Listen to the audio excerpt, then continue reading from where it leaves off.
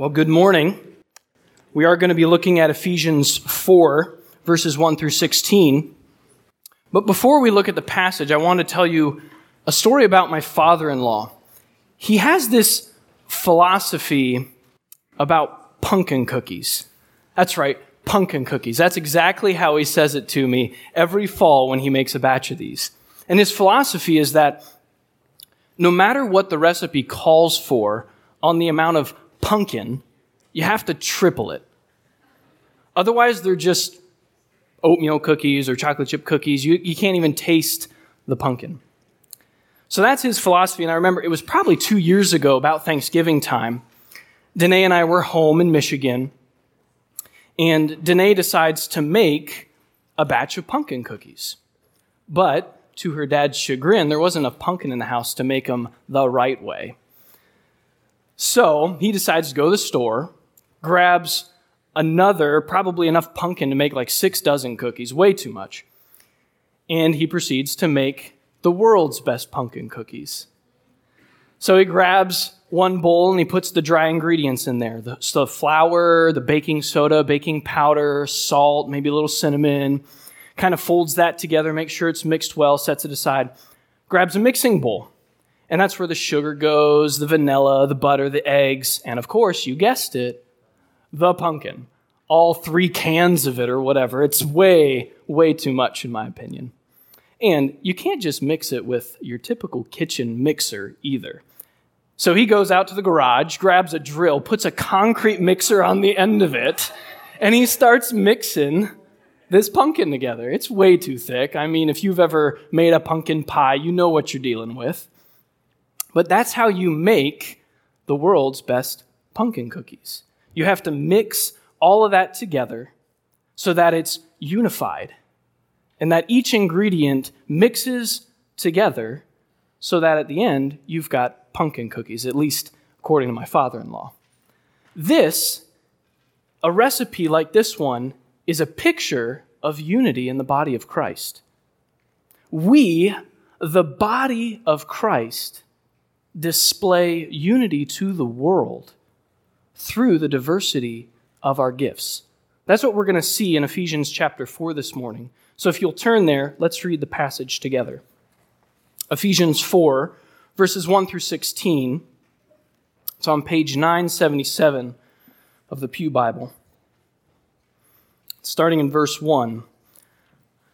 I, therefore, this is Paul speaking, I, a prisoner for the Lord, urge you to walk in a manner worthy of the calling to which you have been called, with all humility and gentleness, with patience, bearing with one another in love, eager to maintain the unity of the Spirit in the bond of peace. There is one body and one Spirit, just as you were called to one hope that belongs to your call. One Lord, one faith, one baptism, one Father, one God and Father of all, who is over all and through all and in all. But grace was given to each one of us according to the measure of Christ's gift. Therefore it says, when he ascended on high, he led a host of captives, and he gave gifts to men. In saying that he ascended, what does it mean but that he also descended into the lower regions, namely the earth? He who descended is the one who also ascended far above all the heavens, that he might fill all things. And he gave the apostles, the prophets, the evangelists, the shepherds and teachers, to equip the saints for the work of ministry, for building up the body of Christ, until we all attain to the unity of the faith and of the knowledge of the Son of God, to mature manhood, to the measure of the stature of the fullness of Christ, so that we may no longer be children, tossed to and fro by the waves and carried about by every wind of doctrine, by human cunning, by craftiness in deceitful schemes. Rather, speaking the truth in love, we are to grow up in every way into Him who is the head, into Christ, from whom the whole body, joined and held together by every joint with which it is equipped, when each part is working properly, makes the body grow so that it builds itself up in love. Let's pray. Father, as we look at this text in Ephesians chapter 4, I pray that we would see the unity of the body of Christ, your church, and that we would know that we are that body of Christ. And as individual members, Lord, we have been gifted through your Son, so that we might use those gifts to equip your body and do the work you've called us to. Speak through me this morning, Lord, so that we would know that truth more deeply. And any fears or concerns or guilt that we bear, that we would lay it at your feet.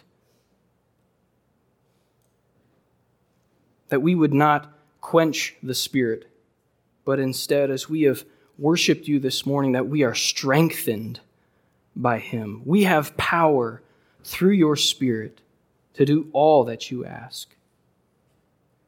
Help us to see that this morning in your word. In Christ's name we pray. Amen. Now here in Ephesians chapter 4, there's a transition from the first half of the book to the second half of the book.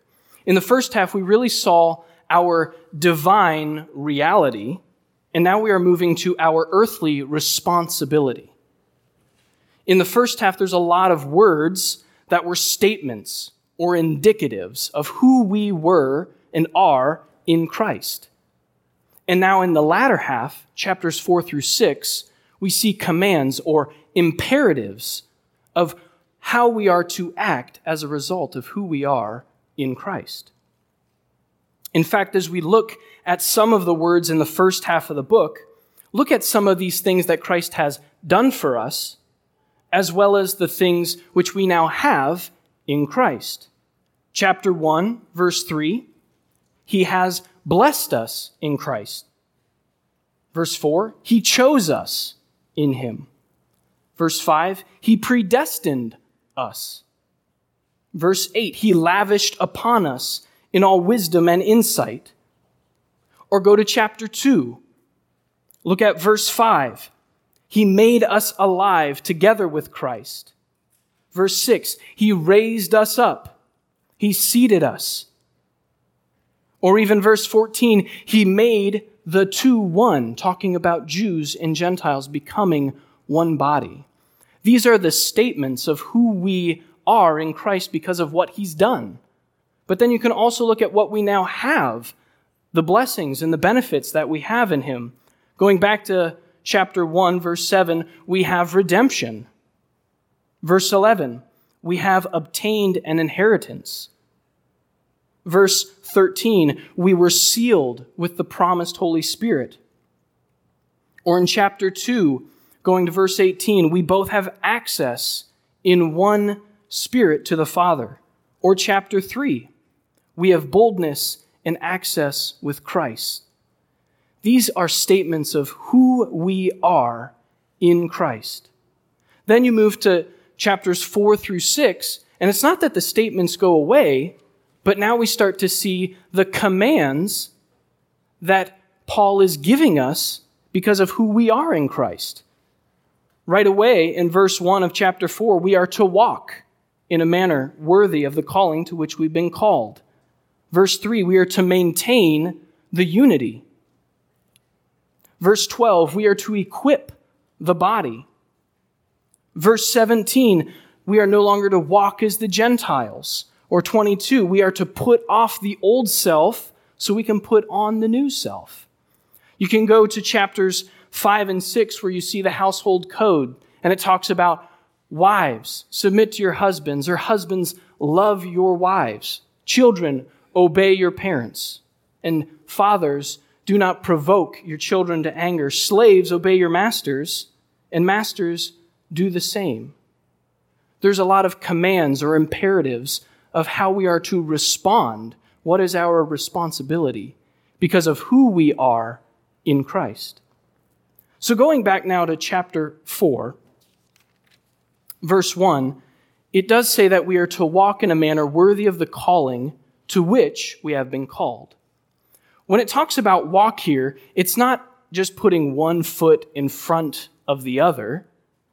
No, it's more about our lifestyle, the way in which we live.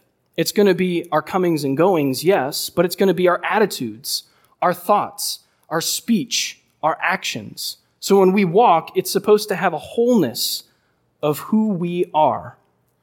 This is Paul's exhortation to unity, that we are to walk in it. And so we see that the exhortation includes 4 graces in verse 2. We see humility, gentleness, patience, and loving forbearance in verse 2. These 4 graces, if you think about their opposites, are things like pride or harshness, being impatient, or being bitter about circumstances. These graces really talk about our relationships with one another. So the picture of unity, a display of unity, is a relational one. It's how do we get along with each other in the body of Christ.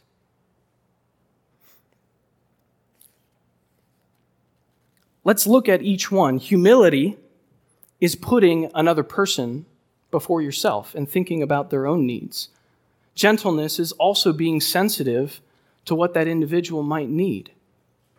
Or patience is waiting on somebody else before maybe speaking or acting. And loving forbearance shoulders grievances by caring for one another when they're in pain or hurt and releasing them from any return or obligation. They resemble the fruit of the Spirit, Galatians 5, where Paul also says, walk by the Spirit. But what does Paul mean in verse 3 when he says, be eager to maintain the unity of the Spirit in the bond of peace? I think he means that we need to have a desire, a longing to display that unity to the world. And it's a unity that we're maintaining. We didn't create it.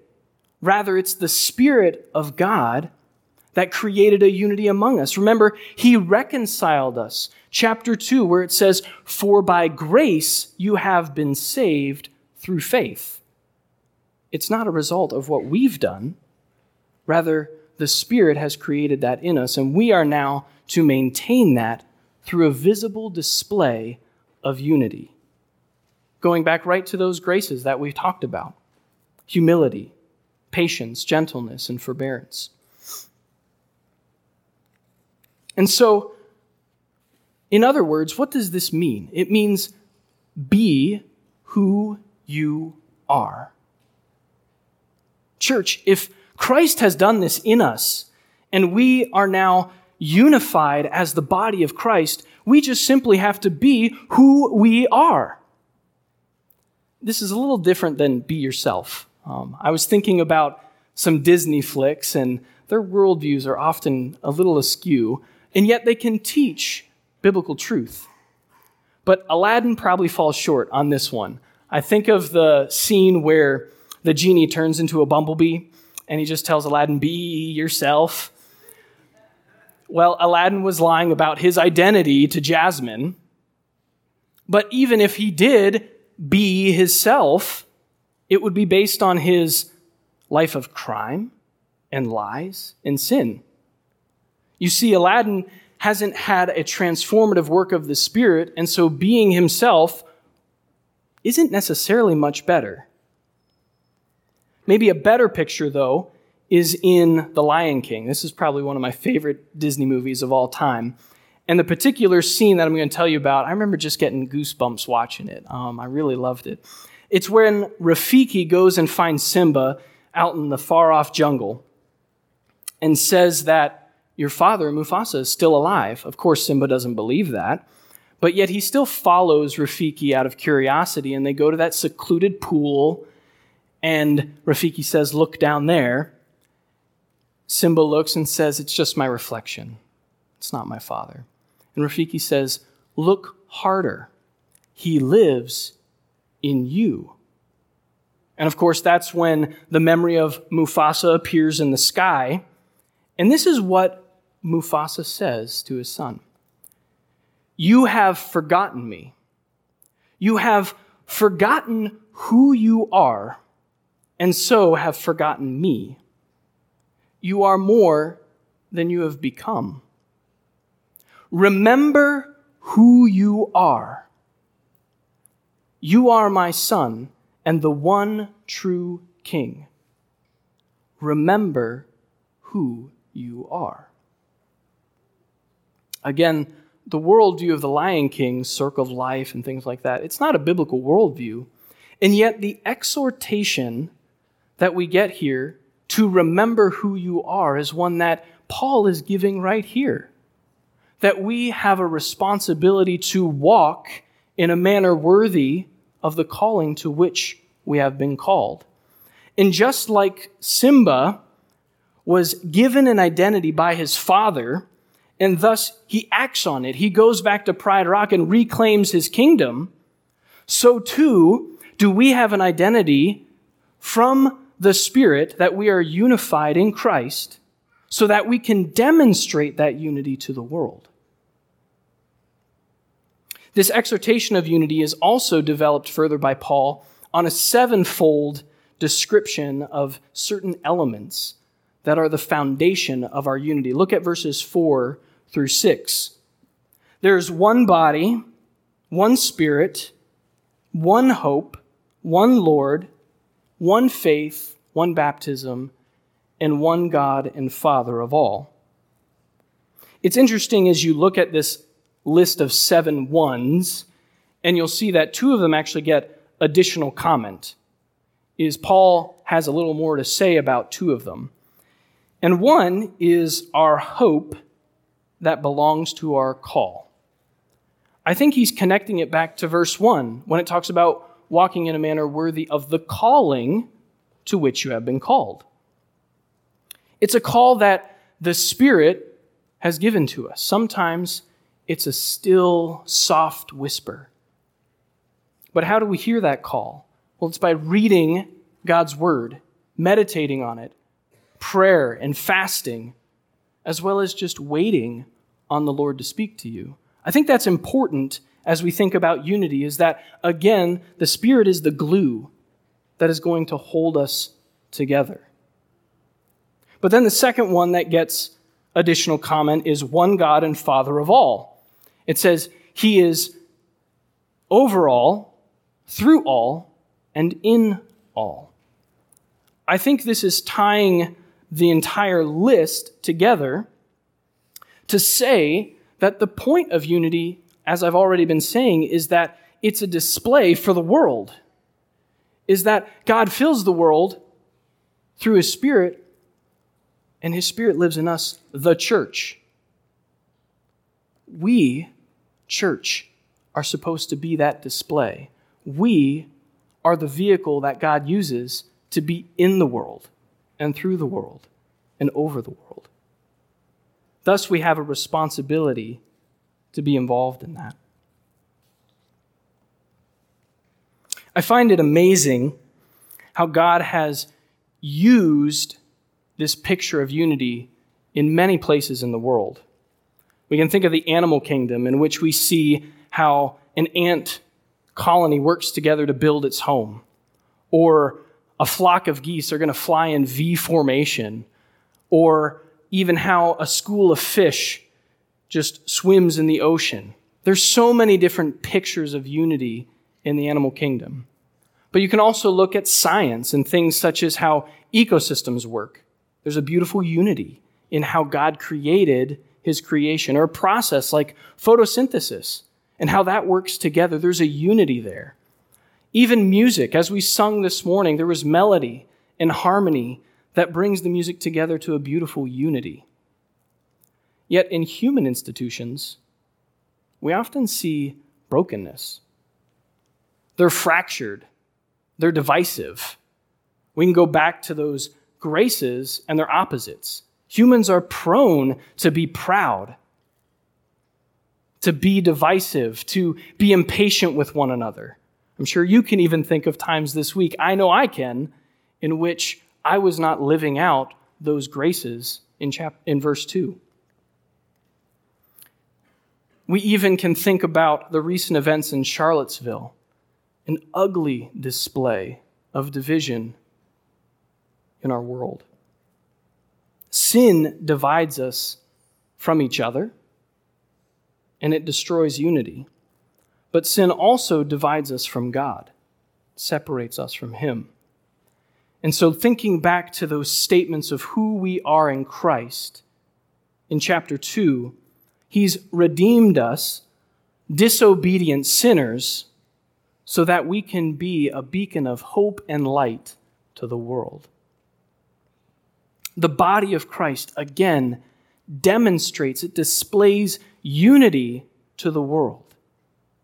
If you don't know Christ this morning, I hope that you've come here to see a beautiful picture of unity, and that you see something that says, this is better than what the world has to offer.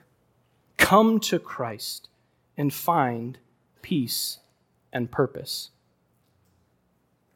But how do we do this? You might be thinking, okay, we've talked a lot about statements, who we are in Christ. But you're wondering, how can we really be unified? Yeah, we talked about those graces, and Paul exhorted us to that. We saw the foundation of one baptism, one Lord, one God. But how do we demonstrate unity to the world? I think that's why Paul talks about our giftedness in Christ. Let's look at verses 7 through 11. But grace was given to each one of us according to the measure of Christ's gift. Therefore it says, when he ascended on high, he led a host of captives, and he gave gifts to men. In saying he ascended, what does it mean but that he also descended into the lower regions, namely the earth? He who descended is the one who also ascended far above all the heavens, that he might fill all things. And he gave the apostles, the prophets, the evangelists, the pastors, and teachers. Admittedly, this is a confusing and controversial section of Ephesians chapter 4. It's difficult to understand what is Paul talking about. He quotes from Psalm 68, but it's kind of a paraphrase. He doesn't quote it exactly. And then he talks about being the one who ascended, but also the one who descended. I think the context of verse 7 and 11 kind of helps us interpret it a little bit. Is verse 7 talks about Christ's gift, and then verse 11 talks about our gifts, the ones that he's given to the church. So if that's the case, I think he's bringing up Psalm 68 because it was a picture of ancient Near East war customs that stipulated the victor, the winning party in a war, would lead captives as a tribute from the defeated enemy, and then those spoils would be divided among the winning side, the nation and the army. And this picture is one that is really establishing that Christ has divine authority to give gifts to men. What did Christ do? He died on the cross and he won over death. He led it as captive. And he is seated in the heavenly places. So he has divine authority to give us these gifts. He and no one else. And so the idea of ascending and descending is really just establishing that Christ is the victor. And not only did he have to come here as man to die in our place, but then he was also glorified to heaven. He is the authority who gives us these gifts. So how do we know what our gifts are? Do we use spiritual gift tests and inventories, those assessments? Maybe you've taken them in a Sunday school class. Or do we go to Bible college, get a degree, go to seminary? Does that tell us about our spiritual gifts? Or do we just listen to the praises and the compliments that we get from people that say, oh, you're good at that, and that's your spiritual gift? I think there's actually an element of truth in each one of these. But I think if we look at what Paul was saying in verses 1 through 3, he's going to give us a slightly different approach to discerning our spiritual gifts. First, he talked about our calling to which we've been called. We need to submit to God. And we need to listen for what he's telling you your gift is. And you do that by walking in obedience. As you walk in obedience, he will tell you what your gift is. Secondly, we've got those 4 graces: humility, gentleness, patience, loving forbearance. Again, this talks about community. And so there is affirmation from other godly people in our lives that say, yes, you are good at this, and God has given you that gift. And then thirdly, we are eager to maintain the unity. Verse 3, eager to maintain the unity of the Spirit in the bond of peace. There's a eagerness, there's a joy, there's a pleasure that we get in using our gifts. Why? To maintain the unity that the Spirit has created. I think these 3 things can help us discern what our spiritual gifts are. And then Paul gives us a list. In one sense, this is kind of his recipe for determining our spiritual giftedness. He gives us those 5 here in Ephesians 4: apostleship, prophecy, evangelism, teaching, and pastoring. Our scripture reading that Sarah shared with us this morning was from 1 Corinthians chapter 12. That talked about some more spiritual gifts. You can even go to Romans chapter 12 as well and see even more and different ones. Aubrey Malphurs is an author who's well known for writing books on Christian leadership, and here's how he has summarized these 3 passages. He says the gifts are administration, apostleship, evangelism, encouragement, faith, giving, helps, leadership, mercy, pastor, and teacher. And what is the purpose of the spiritual gifts that Paul has listed here? Well, we can see in verse 12, they are given to equip the saints for the work of ministry, for the building up of the body of Christ, until we all attain the unity of the faith and the knowledge of the Son of God, to mature manhood. Did you see in verse 12 that it said to equip the saints for the work of ministry? What does that tell us about our spiritual gifts? It tells us my spiritual gifts are not for me. They're not about me, in the same way that your spiritual gifts are not for you. They're not about you. They're for the church. Your gift is to be a benefit to your brother and sister. And the 5 gifts that are mentioned here are specifically given so that those who are gifted in teaching or speaking or evangelism or leading would be equipping the body to use their gifts. Maybe it's service or helps or mercy. And that's how they work together, is that you need to use your gifts for that. Let's go back to my father-in-law's world's famous pumpkin cookies. He'll tell you the reason, and I've kind of hinted at this, that the reason you need to triple the pumpkin in the recipe is so they actually taste like pumpkin, right? But what would happen if he forgot the butter in the recipe? Just completely forgot it. Yeah, it wouldn't work out, would it? Or what if he accidentally swapped the sugar for salt? You want to eat those? I don't think so. Or maybe he just put a whole tablespoon of baking soda in rather than a teaspoon. You have to be a baker to really get that one, I think. You probably wouldn't want to eat my father-in-law's world's best pumpkin cookies because they might not even be edible. I think that's a picture, again, of unity in the body. Is we need each ingredient in the right amount, mixed in the right way, if you're going to have good cookies, if you're going to eat them. It's the same way with the gifts in the body.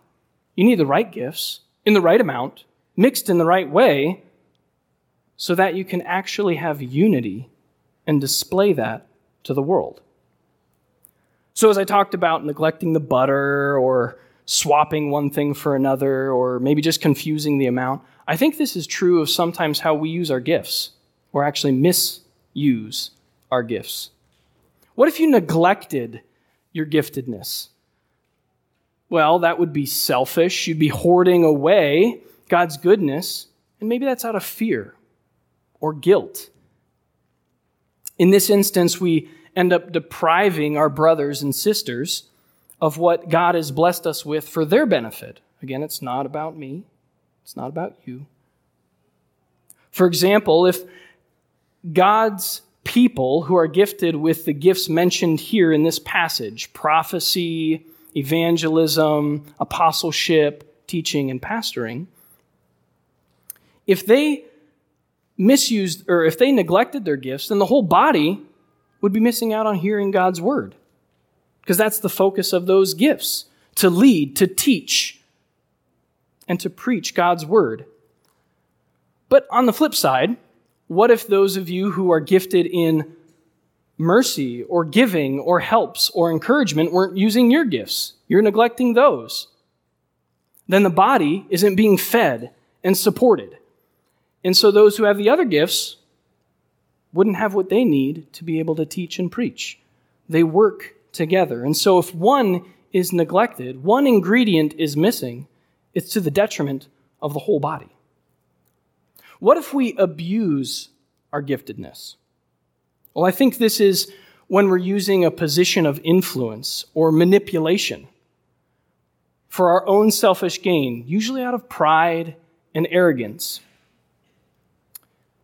The usual critique of my father-in-law's cookies is that there's too much pumpkin. It totally overpowers the cookie, and you might as well just go grab a can of pumpkin and chug it down anyways.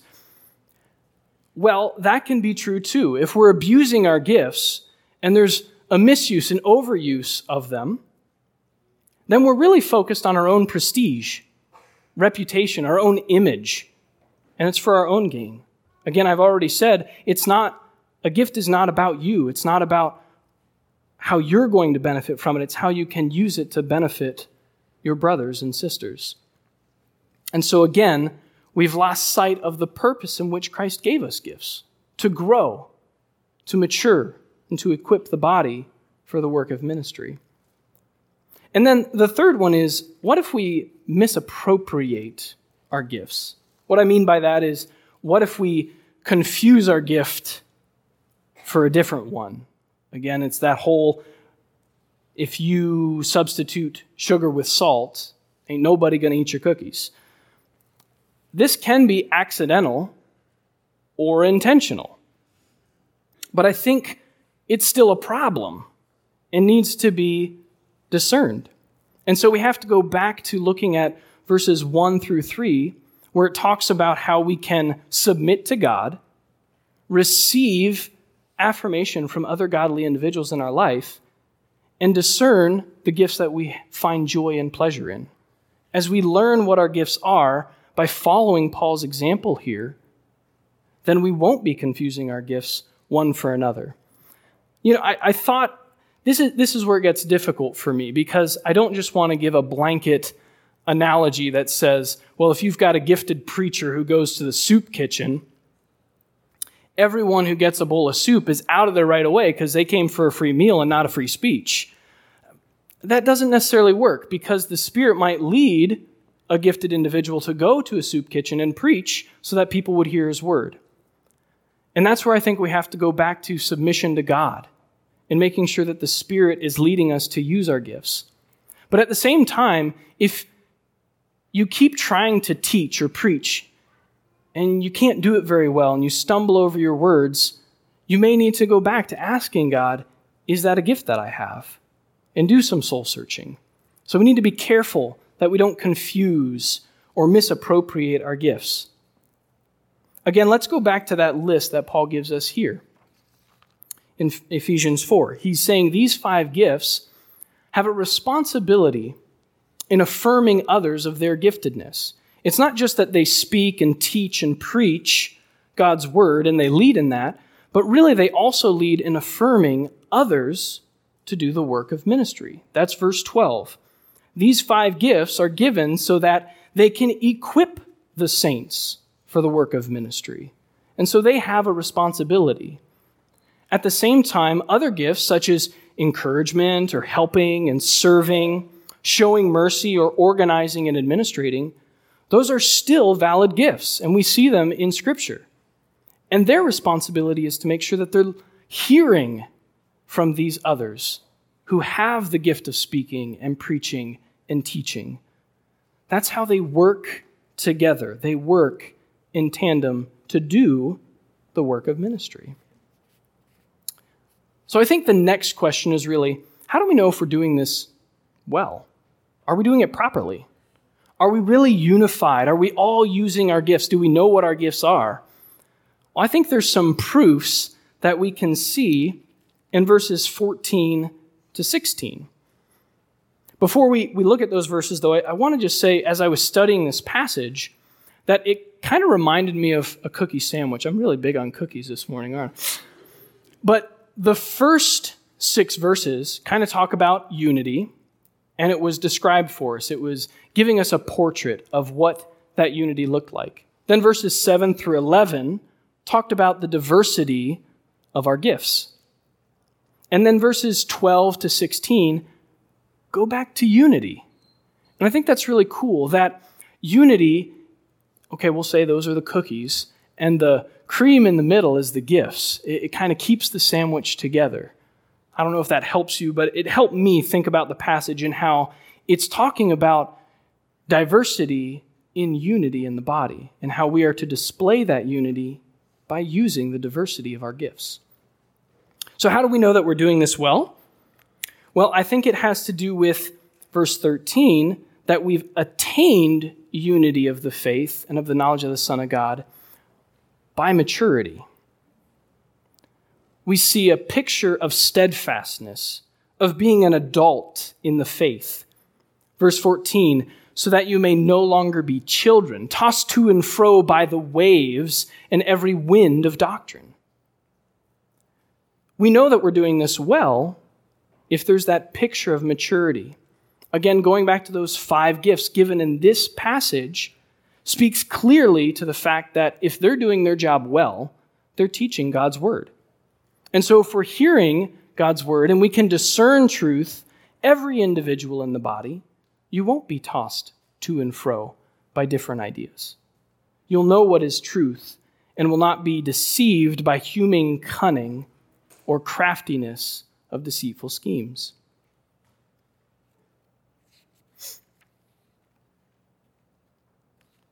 It's also possible that Paul knew that someone in the Ephesian church was misusing their gifts. Maybe they were abusing the gift, and so they were wrongly teaching the Ephesians to deceive them. So that's where it's a collective responsibility, that if we're all using and listening to each other as we use our gifts, we're going to be able to recognize that and call out false doctrine for what it is, because we're using our gifts as God has gifted to us. But not only do we demonstrate our unity through maturity and steadfastness, but we also demonstrate our unity by the interworking of the gifts. And we've talked about this some.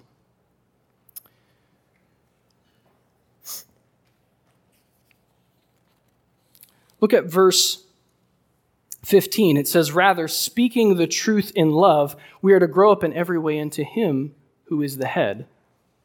This kind of reminds me of verse 2, when it talks about humility, gentleness, patience, loving forbearance. And really what it's saying here is as we speak the truth in love, we can call out those spiritual gifts in one another. And so maybe we see someone who's confused about their giftedness.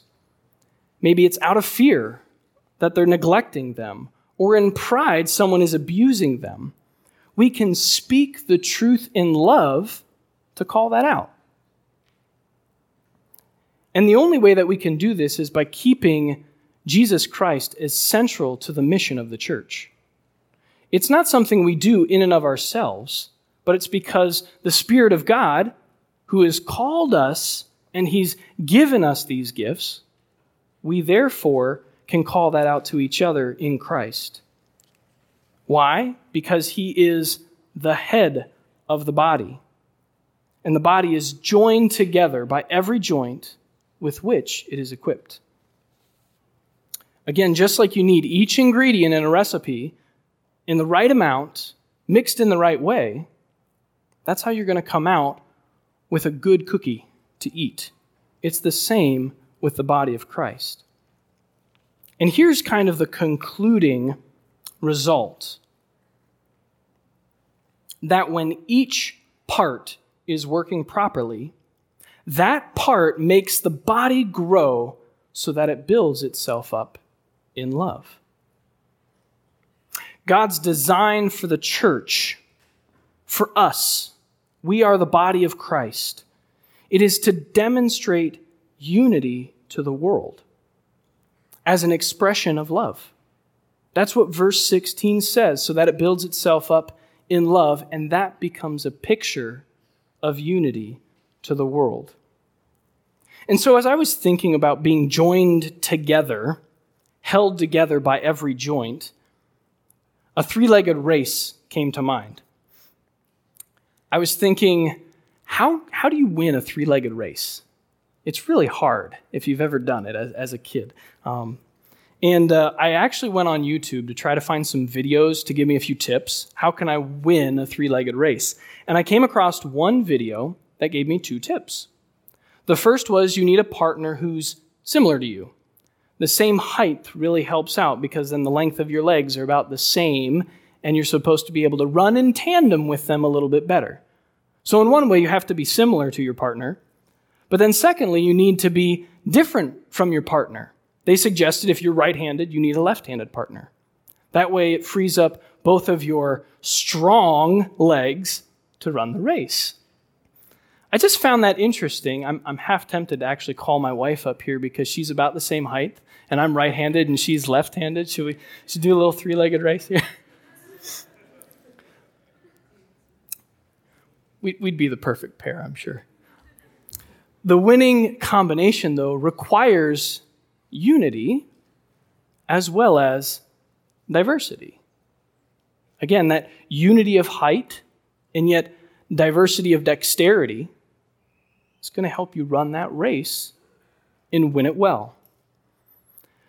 But if we're not doing that with our strengths in tandem, we might still cross the finish line, but it probably isn't in first place, and it might be dragging your partner behind you. And so I think this is a good picture of how we can walk in a manner that is worthy of the calling to which we've been called. Let's run that three-legged race where we are using our gifts as a display of unity to the world. Let's pray. Father God, as we think about our giftedness in your Son, Jesus Christ, would you help us to discern what our gifts are and how you would have us use them? As we think about these different pictures of unity, I I still think the best picture of unity is that you took people who were diametrically opposed, the Jews and the Gentiles, and you made them one.